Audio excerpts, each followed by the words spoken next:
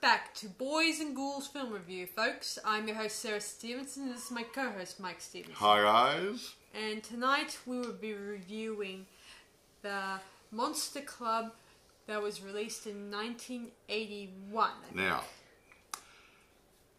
it's a British-made horror film. Now, I've looked at the movie several times, and I love the movie. I love the film. Yeah. However, I don't think it's a horror film. No, I think... A comedy horror. I think it's a comedy horror. That's And it, yeah. you know my weakness for anthology-related movies. And TV shows, obviously. Well, this is an anthology-style movie, and they've put comedy in it. They've put a little bit of music in it. It's a fun movie. That is why we're putting it up as a podcast. Yes. Now, like I said, it's horror movie. It's a horror movie, tongue-in-cheek stuff. Some of the costumery, mask, special effects, make-uppy stuff. Where some of the masks in the Monster Club in the club thing itself looks like masks I probably would buy that would be about $10. Yeah. But then again, the other masks in this movie, that in each segment, they are perfectly well make-upped up for its time, except for the Monster Club, some of the masks.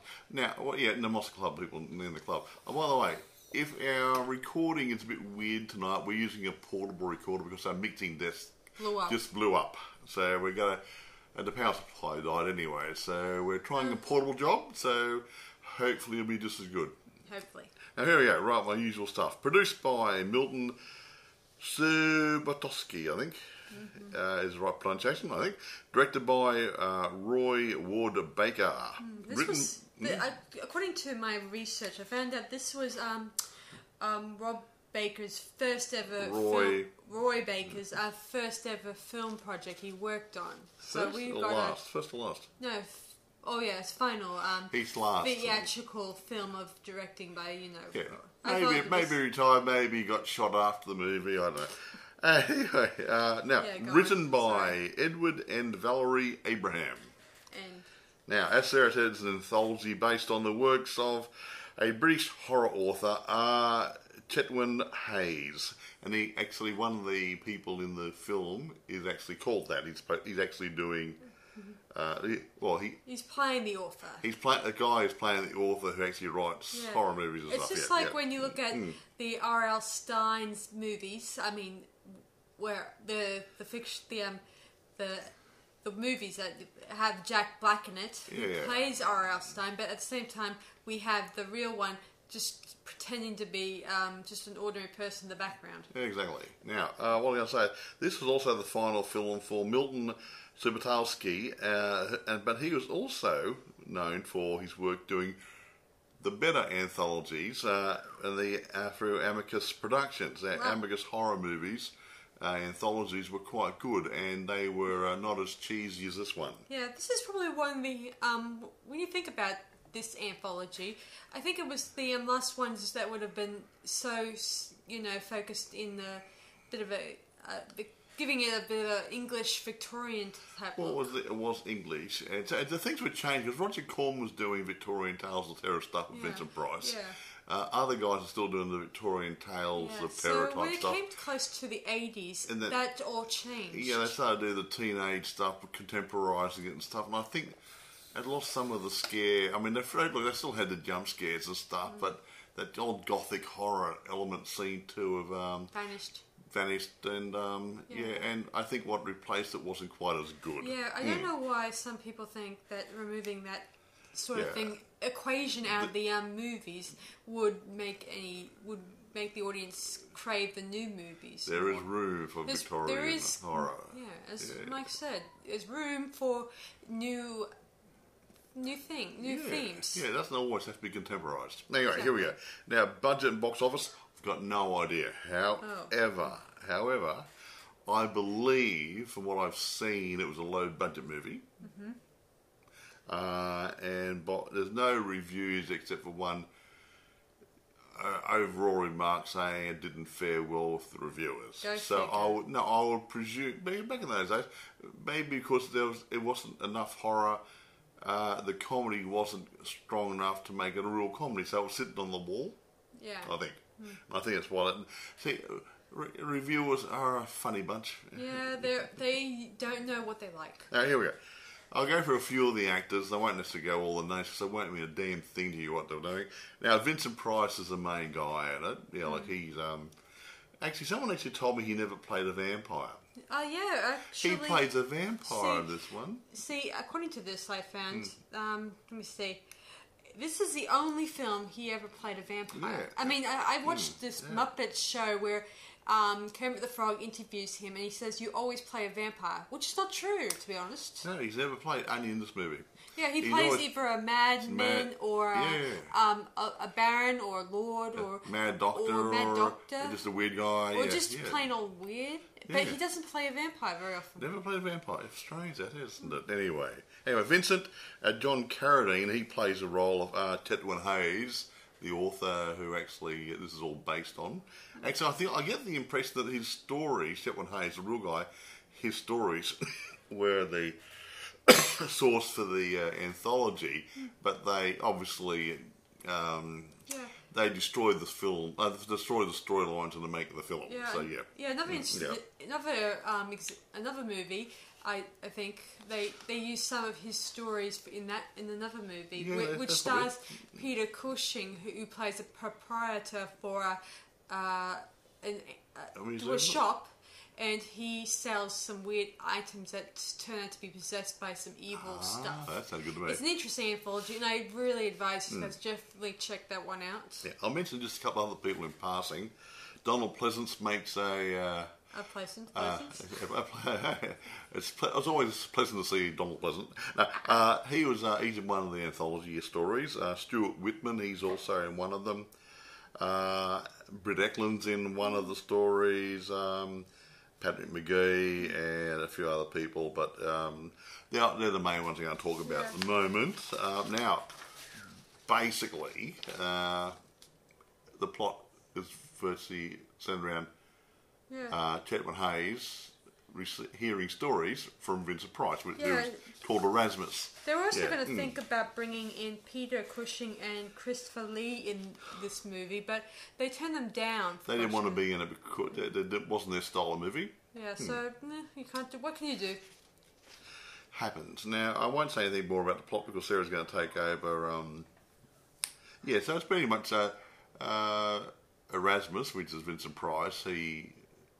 He meets up with the other guy and takes them on his club, tells him stories. And they'll take it away, Sarah. Yes. Yeah. So the story begins with, what's his name again, the author?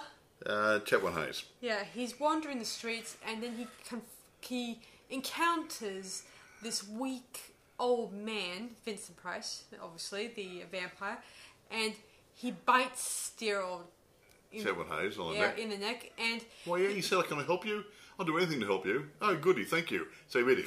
Yeah. And then a few minutes later, we see the vampire stooping over and picking up his wallet and his ID cards. And he realised who he was. He says, "I'm a big fan of your work, and I would love to help you get you organised for your next book. A few stories." Oh, very bothered. No, so he takes him back to the club, doesn't he? Yeah, so he takes him to this awesome club full of monsters, werewolves. Called the Monster Club. Full of werewolves, vampires, ghouls, any shape and form, whatever. And the masks, of course, are really, really bad. Yep. But I did think the vampires were pretty cool. Yeah, they were fun. It was good fun. The strip scene's good, but we won't talk. Yeah. It's not rude. It's not rude. Yeah, no. It's no gross stuff here. But it's just the way it was done, so in a interesting way, yes. You really have to see it. The words will not cover it properly. Yeah, then the vampire shows our author special family chart, or not family, a genealogy chart of if you got a vampire and a werewolf and a ghoul, and then if you mix those, you get one of those, you get one of those, you get one of those, or you get one of those, and he starts telling stories about different types of. This has only got 3 stories. Gene bending. How's that? Gene bending? That's a good word, isn't it? Yeah, the first story is what's the title called? I think it's called. Is that the Shabmuk one? Yeah, the Shabmuk one, dealing with a Shabmuk who is living isolated alone, and he wants to catalog all his collects the goodies. Stuff. Yeah. So a woman comes. She becomes his assistant, and she and her boyfriend. There's a boyfriend in this. They want to steal his belongings in order to make some cash. A lot of cash. Yeah, lots. And of course, this creature, the Shabmuk, he's taken by the young ladies, Beauty and Youth, and he suggested they get married. And when she doesn't want to, and I think she's both scared of him, but she feels pity for him. Yes, she's getting to like him in a funny way, like a sympathetic way, but her boyfriend still wants to go through with screwing him over money wise. Yeah, so he then. They do have an engagement party, a mask party, where he introduces the Shabmuk introduces her to his odd family members. Very odd. They're all wearing masks. Very peculiar masks. Really peculiar masks, because they all looked a bit weird, probably, and he didn't want to let her see how weird the family was. She then disappears off to the vault in order to grab anything. He didn't have a vault, he had a safe. Okay, safe, and grab anything that comes into her possession. Lots and lots of money and little trinkets and stuff. And he confronts her, and she says flat out how she doesn't want to marry him, and he's ugly, yada yada. So I don't care about the money. Yeah. Can you still love me? She says, no way in the world. No way, Jose. You know? Oh, that's a bit rude, isn't it? Yeah. Then the Shabmuk, he whistles. He doesn't bite, he doesn't... And this whistle... Naughty things happen. It shows later, before this happens, how the damage of Shabmuk's whistle can do to one person. Yeah, he killed a cat earlier on who killed one of the birds he was feeding, and then it burned into a horrible... mucky pool of cat. Yeah. She eventually does arrive back at her boyfriend's place. How, we'll never know. And he sees her face, and it's been melted and burnt and stuff. And can you still love me? Yeah. And he went crazy. And he went to a nut house, didn't he?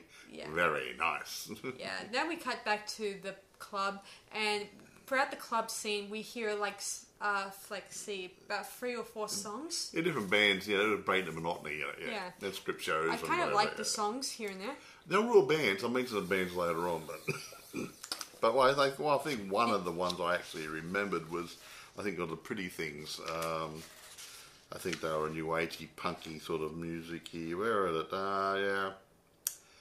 Yeah, the Pretty Things. I remember those ones. There's some other guys there. UB40 is supposed to be mentioned in there as well. Band called Night. And so someone called B.A. Robertson and the Viewers. Cool. So there's lots of other musical bits thrown in there. It's really good. So anyway, the next story was more on a video projector where a filmmaker comes out, and he's a vampire filmmaker who wants Actually, that's quite funny. His filmmaker comes out, and Chetwynd Hayes says, I didn't know he's a vampire. And Vincent says, aren't they all? All the producers and directors, you're a bit rude. Anyway, so he shows up on a projector about his family. His family's twist story. Yeah. It's where he, as a boy, I'd say about 10 or 9, his father and mother, they're living in a nice little house in England. Mum's Britt Eklund. She was really cute back in those days. Yummy. And dear old Daddy Dearest is none other than a vampire who likes doing night work. Yeah, it starts off a bit of a narration, the boy saying, blah, blah, blah. Dad used to work nights, so he slept all day. Funny that, eh? Yeah. And then we find out these 3 vampire hunters are are tracking the family. Well, yeah, well, they work for the government. Donald Pleasance is the head one. Yeah. They look like they're like funeral director guys. Well, yeah, dark suits, bowler hats, but when you first see Donald Pleasance, he's dressed up as a priest or a minister or a pastor or something or other, trying to get the confidence of the child. Yeah. And he suggests to the boy, maybe you should go down to your dad's room and wake him and play in order to. He might play with you before he goes to work. Yeah. So he's a sneaky bugger, Donald. Yeah. So when his mum was going out to go shopping, she goes out during the day, so that's nothing really. Well, she's an ordinary person, you see. Yeah, I think that the vampire married a mortal, and that's how his son and they lived happily ever after, sort of. Yeah, and they somehow are able to have an ordinary life together. Of a shy little boy who can't play with anybody. Yes, so anyway, the boy goes downstairs. He sees his dad lying in a coffin of sorts, jumps scared, and then jumps up and runs out of the basement. And then he runs to those creepy Donald Pleasance, creepy bad alias Pickering. They head down into the basement. The boy, terrified what's going to happen, and except when Donald Pleasance says he must witness the end. So anyway, they open up the old violin cases they were carrying, and lo and behold, there was a stake and a nice little mallet. Yeah, and then Donald Pleasance takes one of the very big sticks and plunges it into the vampire. And of course, the mother eventually arrives. She screams, and then dear old vampire guy, the daddy vampire, wakes up and bites into Donald Pleasance. Yeah, bites Donald Pleasance, Pickering on the neck. Yeah, and of course, he thinks that he should get to a doctor, but the mother laughs and says hysterically, and says, "It's too late. He bitten too deeply, and you're one of them." Now they got to stake you. Yes. So and he grew his teeth straight away. That was so cute. Yeah. At first he tries to get away in a funny way, but eventually his men get to him and they staked him. And it's funny, this scene, to be honest. Yeah. And they take him out, put him in an ambulance, take him away. You know. Anyway, very nice. Then the mother and her son, they head back into the basement, feeling a little grieved, but then they see the boy's father rise, and he says that he's good thing he had a steak-proof vest. And tomato ketchup, And so the family embrace, and they live happily ever after. No Pickering to worry about. Now they go on to the next song, and this is the one that Mike was referring to, where it deals with a little bit of funny nudity and animation, which I think was really cool. Well, it has strip shoot. Well, I won't say too much, but this lady comes on very nice. It's just a strip routine. Yeah. And I'm not going to say anything more because it's not what you think. Okay? Yeah. But it's the best strip routine I have ever seen. It's hilarious. Without being rude. Even kiddies can watch it if they don't mind horror movies. Yeah. Of course, I love the bit of dialogue Vincent says in the scene. It's hilarious.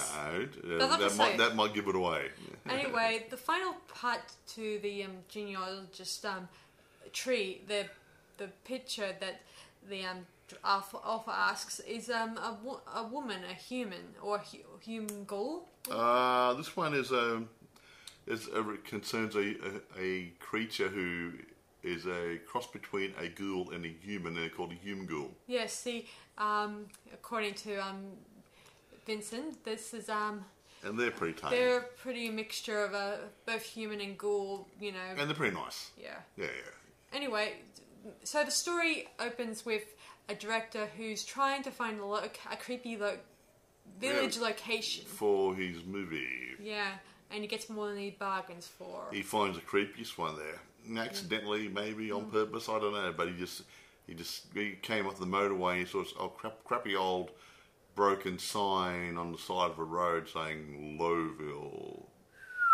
It looks like an old sign, almost ready to die. The termites have eaten all up in there. And there's this very big mist or fog at the opening of it, and as you enter, it's like entering a new world. Or an old world. Or an old world. The whole place is like decked up in darkness. Yeah, well, not darkness. darkness. Well, yes, semi-shade. Like overcast. No light getting in. Not a lot. Windows are boarded up. It looks like it's almost deserted when he first gets there. Yeah. And there he meets some of the inhabitants who are very hostile and very dangerous. And very hungry. Yeah.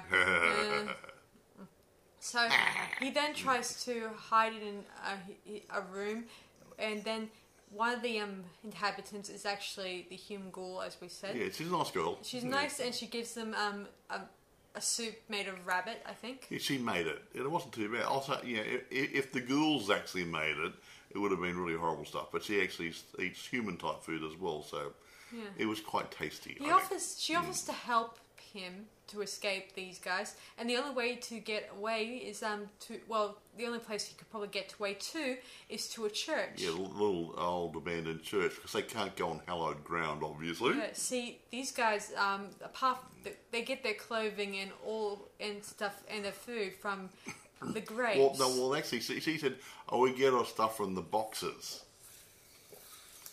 And then he doesn't know what that actually means initially, and then we find out that the boxes were they dug up the graves, and they got the clothing, and they ate the bodies in the graves. Yeah. But they've run out of graves in the place there. So they lure unexpected people into their facility. Unexpected film directors and producers. Yeah.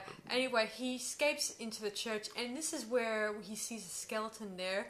That I guess must be the old minister. I'm guessing he may have died of I guess starvation, maybe. Probably starvation, maybe. Yeah. He's writing in his little book there, but he could have been damaged or ill, or. Yeah, I like to think he may have died of either like a food or like a water, whatever. Probably. There's no food coming into him. Yeah. Yeah, and it's the only place that's safe from the ghouls. Exactly. So he written a journal, and it details the incident of how these creatures came to their small town. Yeah, supposedly I think one ghoul was seen hanging around the tombstones, and the people there wanted to destroy it, and he, being a nice priest-type guy or a minister or a pastor, said, no, he's still one of God's creatures, let's try to humanize him and whatever, and blah, blah, blah.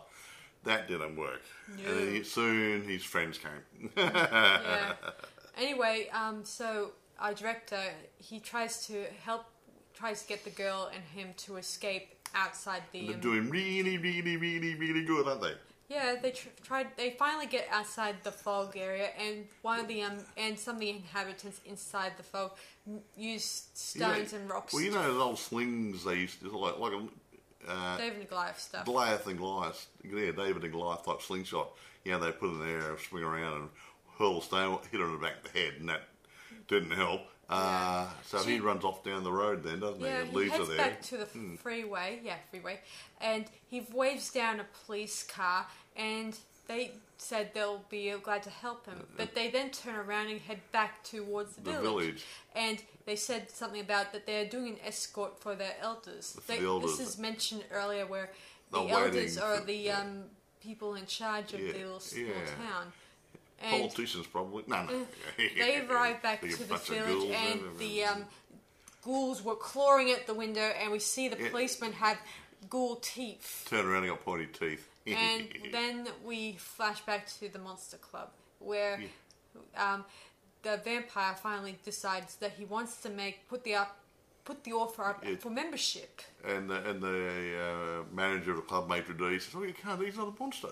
And he says, "Well, yeah." And Finta says, "But human beings are more monstrous than we are." And he goes through our wars and the weapons we made and atomic bombs, and they're more monstrous than we are.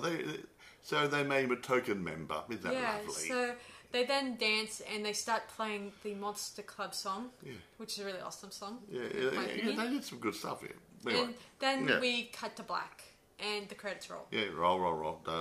Anyway, now what Sarah said before, Christopher Lee was going to play Chetwynd Hayes, a writer. He didn't want it. He didn't like the name, the title of the movie. How's that grab? He didn't like the title of the movie. Oh, he doesn't like the name Monster Club. Well, yeah. Yeah, he just didn't like it. Nah, it didn't sound right. And Peter Cushing probably felt the same. Yeah. So, yeah. I gotta admit, I did like the Monster Club. It looks really like a club I would love to join. Nice, pretty old club. Now, there was a bit when I was going through that, a couple of in-jokes. There are no in-jokes relating to the Amicus Film Production Company. Now, the character of Linton Botowski is a film producer.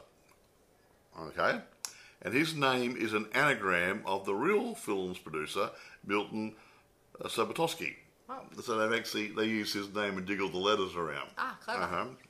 Now, Botowski introduces a film called From Beyond the Tombstone, an allusion to From Beyond the Grave, which is on the movie. That's where the authors, some of the stories came from. And that was probably done as an Amicus movie, possibly. Yeah. The cast includes Patrick McGee, Britt Eklund, and Jeffrey Balden, all who have appeared in an Amicus anthology film called Asylum. I heard that one. Yeah, that was done in 1972. So they did lots of good groovy things. I mean, yeah, they could have made this one more serious or more comedy related. I don't know, but yeah, this movie was actually shot in 24 days, so less than a month. There wasn't much involved in it, really. I mean, the club was a club. They could have shot day or night. They wouldn't make any difference. Yeah. Had a street scene outside. The rest of it was just location shoots, I think. Yeah, well, the street scene I think was done in actual studio, obviously, which is controlled. Oh, they made the club up in the studio. Yeah, but I also the street scene at the opening scene was actually a street scene. Oh, it could have been a studio. Yeah. Anyway, I mentioned about the recording artist or whatever. Now, reception. I'll tell you something, yeah. Chetron Hayes, the real guy, was disappointed with the film. Uh-oh. Finding the humour silly, disliking the script, and how his original stories were changed. He said only Goulsville, which was obviously Lowesville in the Whomgool story, was faithful. That was close. Oh, so the ending was pretty much the same thing in the book. Was similar to his story. So the vampire one and the Shamrock were not the same thing. Yeah, they changed too much to the original story. And he had the pop music in it. Well, he also thought that John Carradine was too old to play him. I checked it out. He's only 13 years older. He wasn't 30 years older. Hello, get a grip. And the movie was a critical and commercial failure. So, like I said, it probably didn't make much at the box office. However, funny things, it's still available today on eBay and Amazon. You can get Blu-ray. It's been on Laserdisc. It's been on VHS. It's still being watched today. Yeah. Which goes to show that maybe it didn't get good at the theatre because people didn't appreciate it. Yeah, another thing about this film, it opened in theatres on Vincent Price's 70th birthday. 70th birthday. Oh, yeah, lovely. That's Happy nice. birthday to Vinny. Happy birthday. But I think it's nice. I mean, the gesture of writing that, putting that in, that sort of thing. Yeah. Anyway, like I said, it is available. So watch out if you do go looking for it. There will be VHS copies out there, being an old movie. And I saw a Laserdisc out there. It's not a DVD, it's a Laserdisc. Oh, here's something interesting about the masks I should mention. Oh, goody. The story came about because the masks were commissioned at a short notice from Vic Dawes, who at the time was freelancing and also working as a milk processing plant. He was not a milkman. He would, the factory. Meaning, in other words, that he had only such a short time of organising these masks. Meaning, he's no Tom Savini, guys. Hey, Tom, the good stuff, But I think it's not too bad. I mean, as long as you're wearing the masks and no one can... It was tongue-in-cheek sort of stuff. It's just tongue-in-cheek, those type of masks. But the rest of the other... the segments with the short the actual stories they had good. They had makeup on, but in the club when you had all these people there, you wouldn't have done all the people up makeup. It would have been too expensive and too time consuming. Considering most of the people were just ordinary human beings, either playing vampires or ghouls or something. I mean, a couple of them were okay. Like the little girl who, the hat check girl at the club, she had vampire teeth on, and she looked pretty good. She was pretty basic. Same with Wolfgang, the way they hit the wine. Yeah, he was dressed up like a wine steward with fangs, but all the other ones there dancing on the dance floor, they just had full head masks on, and they did look a little bit cheesy, but it was a fun. It's a fun movie, not meant to be taken as seriously as one would think. So you put up that sort of stuff. Yeah.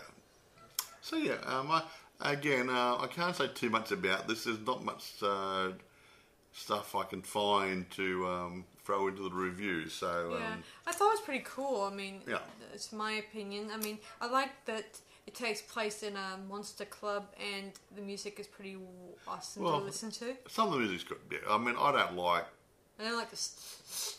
I don't like. No, he did it for that sort of a song.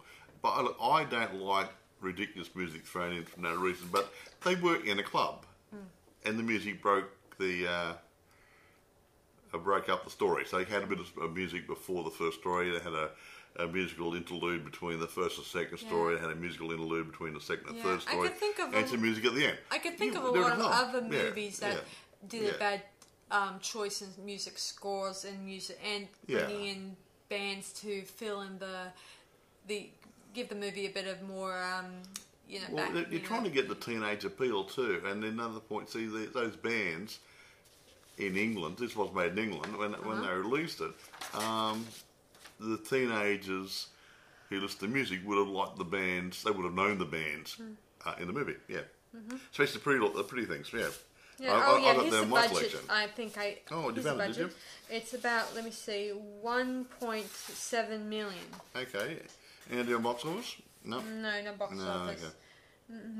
Well, there you go. But I will tell you that Vincent Price was the second choice for the vampire, and as well, I could say for John Carradine was the second choice for the author. So who knows who was the first choice? But I like. Hang on, how do I put it? Well, actually, it could have been the what's his name? Who? Klaus Kinski. Yeah, he was offered one of the major roles, but I don't know which one. Yeah, we don't know whether it's Vincent or John Carradine or one of the stories. So it doesn't matter. It doesn't matter. What I'm going to say is that I've always liked Vincent Price. He handles creepy. Yeah, he handles drama. He handles comedy.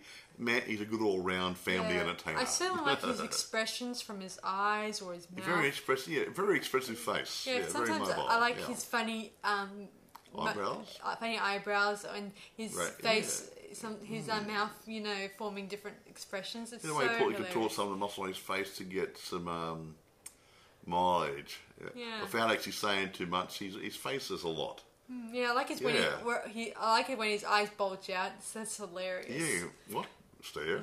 He just is. Yeah, I love him. Yeah, I always have. He's my king of horror. Or when he's frowning, like funny, or even looking a bit scared. That's my favorite moment. I like it when he looks scared in some movies. Or stunned or something. Or stunned, like in the Pit and the Pendulum. Was it Pit and the Pendulum? Morella. One of those. Look, he was totally. I don't know. He looked really weird. He's great. He did a great job. Yeah, I like his expressions. My brain's gone. I mean, I like it that he works with Peter Cushing, Christopher Lee, and let me see, John, what's his name? Carradine. Yeah. I like it that they all work together on certain film projects here and there. And later on, we're going to be doing another movie. That's another English movie, which has all five of them together. I mean, four. It's we won't. Our next review will be another English star or a movie with a lot of English stars in it. Oh, four of them. Sorry, well, I got the wrong. But the main lead is actually American. Yeah. Won't say who or not the movie is. You have to wait for the next instalment. Yeah. So, do you want to rate this now? Look, seeing as I don't have anything else to add. It was made on a cheap budget, but I think they did good with what they had. storylines were good, blah blah blah blah blah. Yeah, everything was good about it. The only thing I'll take off one point because the masks in the club were a little bit cheesy. Yeah. I mean, to me, I'd go to a theatrical supply place or Yeah, the masks look like a novelty store and buy a mask. Yeah. They do make me think of the cheap and nasty masks you get for Halloween. But they didn't have them back in those days, so someone had to make them. So I'm going to give it 9. If the masks were a bit better, I might have got a bit better than that, but I'll give it a 9. I don't think I really cared too much because I thought that was kind of cool that they had those in the club scenes. Yeah. It was pretty fun. Anyway, And what are you going to grade it? I'm going to grade it 9.5 out of 10. Okay, so 9 and 9.5. Hey, look, it's a good fun. If you're looking for jump scares, it's not a slasher movie. Okay, it is a horror comedy. And if you're looking for humour, which is what we all need, there's a nice subtle humour. There's really good stuff there. But there's some seriousness in there as well. Yeah, like in the last story, it seemed very creepy. The ending. It was pretty creepy. Yeah. I think that's why they added humour at the beginning. To lighten the... lighten it and then got a bit darker and deeper and that sort of stuff, Yeah, like when we watch Indiana Jones, where the first movie is adventurous and exciting, the second one is all dark, and then we go back to a bit of a lighter side to life, and then the fourth one, well, I'll leave that up to you. Well, the Crystal Skull, bugger it, no. I'll leave that Everything's going good until it's Crystal Skull. I mean, good standalone movie, but... Indiana Jones was a serious archaeologist. Yeah, I'm not even sure what the fifth one's going to be like. Crystal Skull is not a serious archaeological fact. It's been proven. Shouldn't have been done. But a good standalone movie, don't get me wrong. The fifth one, I'm not sure what they're going to go for this time around. I'm hoping for something that will improve on the story. Yeah, somewhat, yeah. Anyway, I'm going to call Chris. Like I said, I don't know how good this recording is going to be, guys.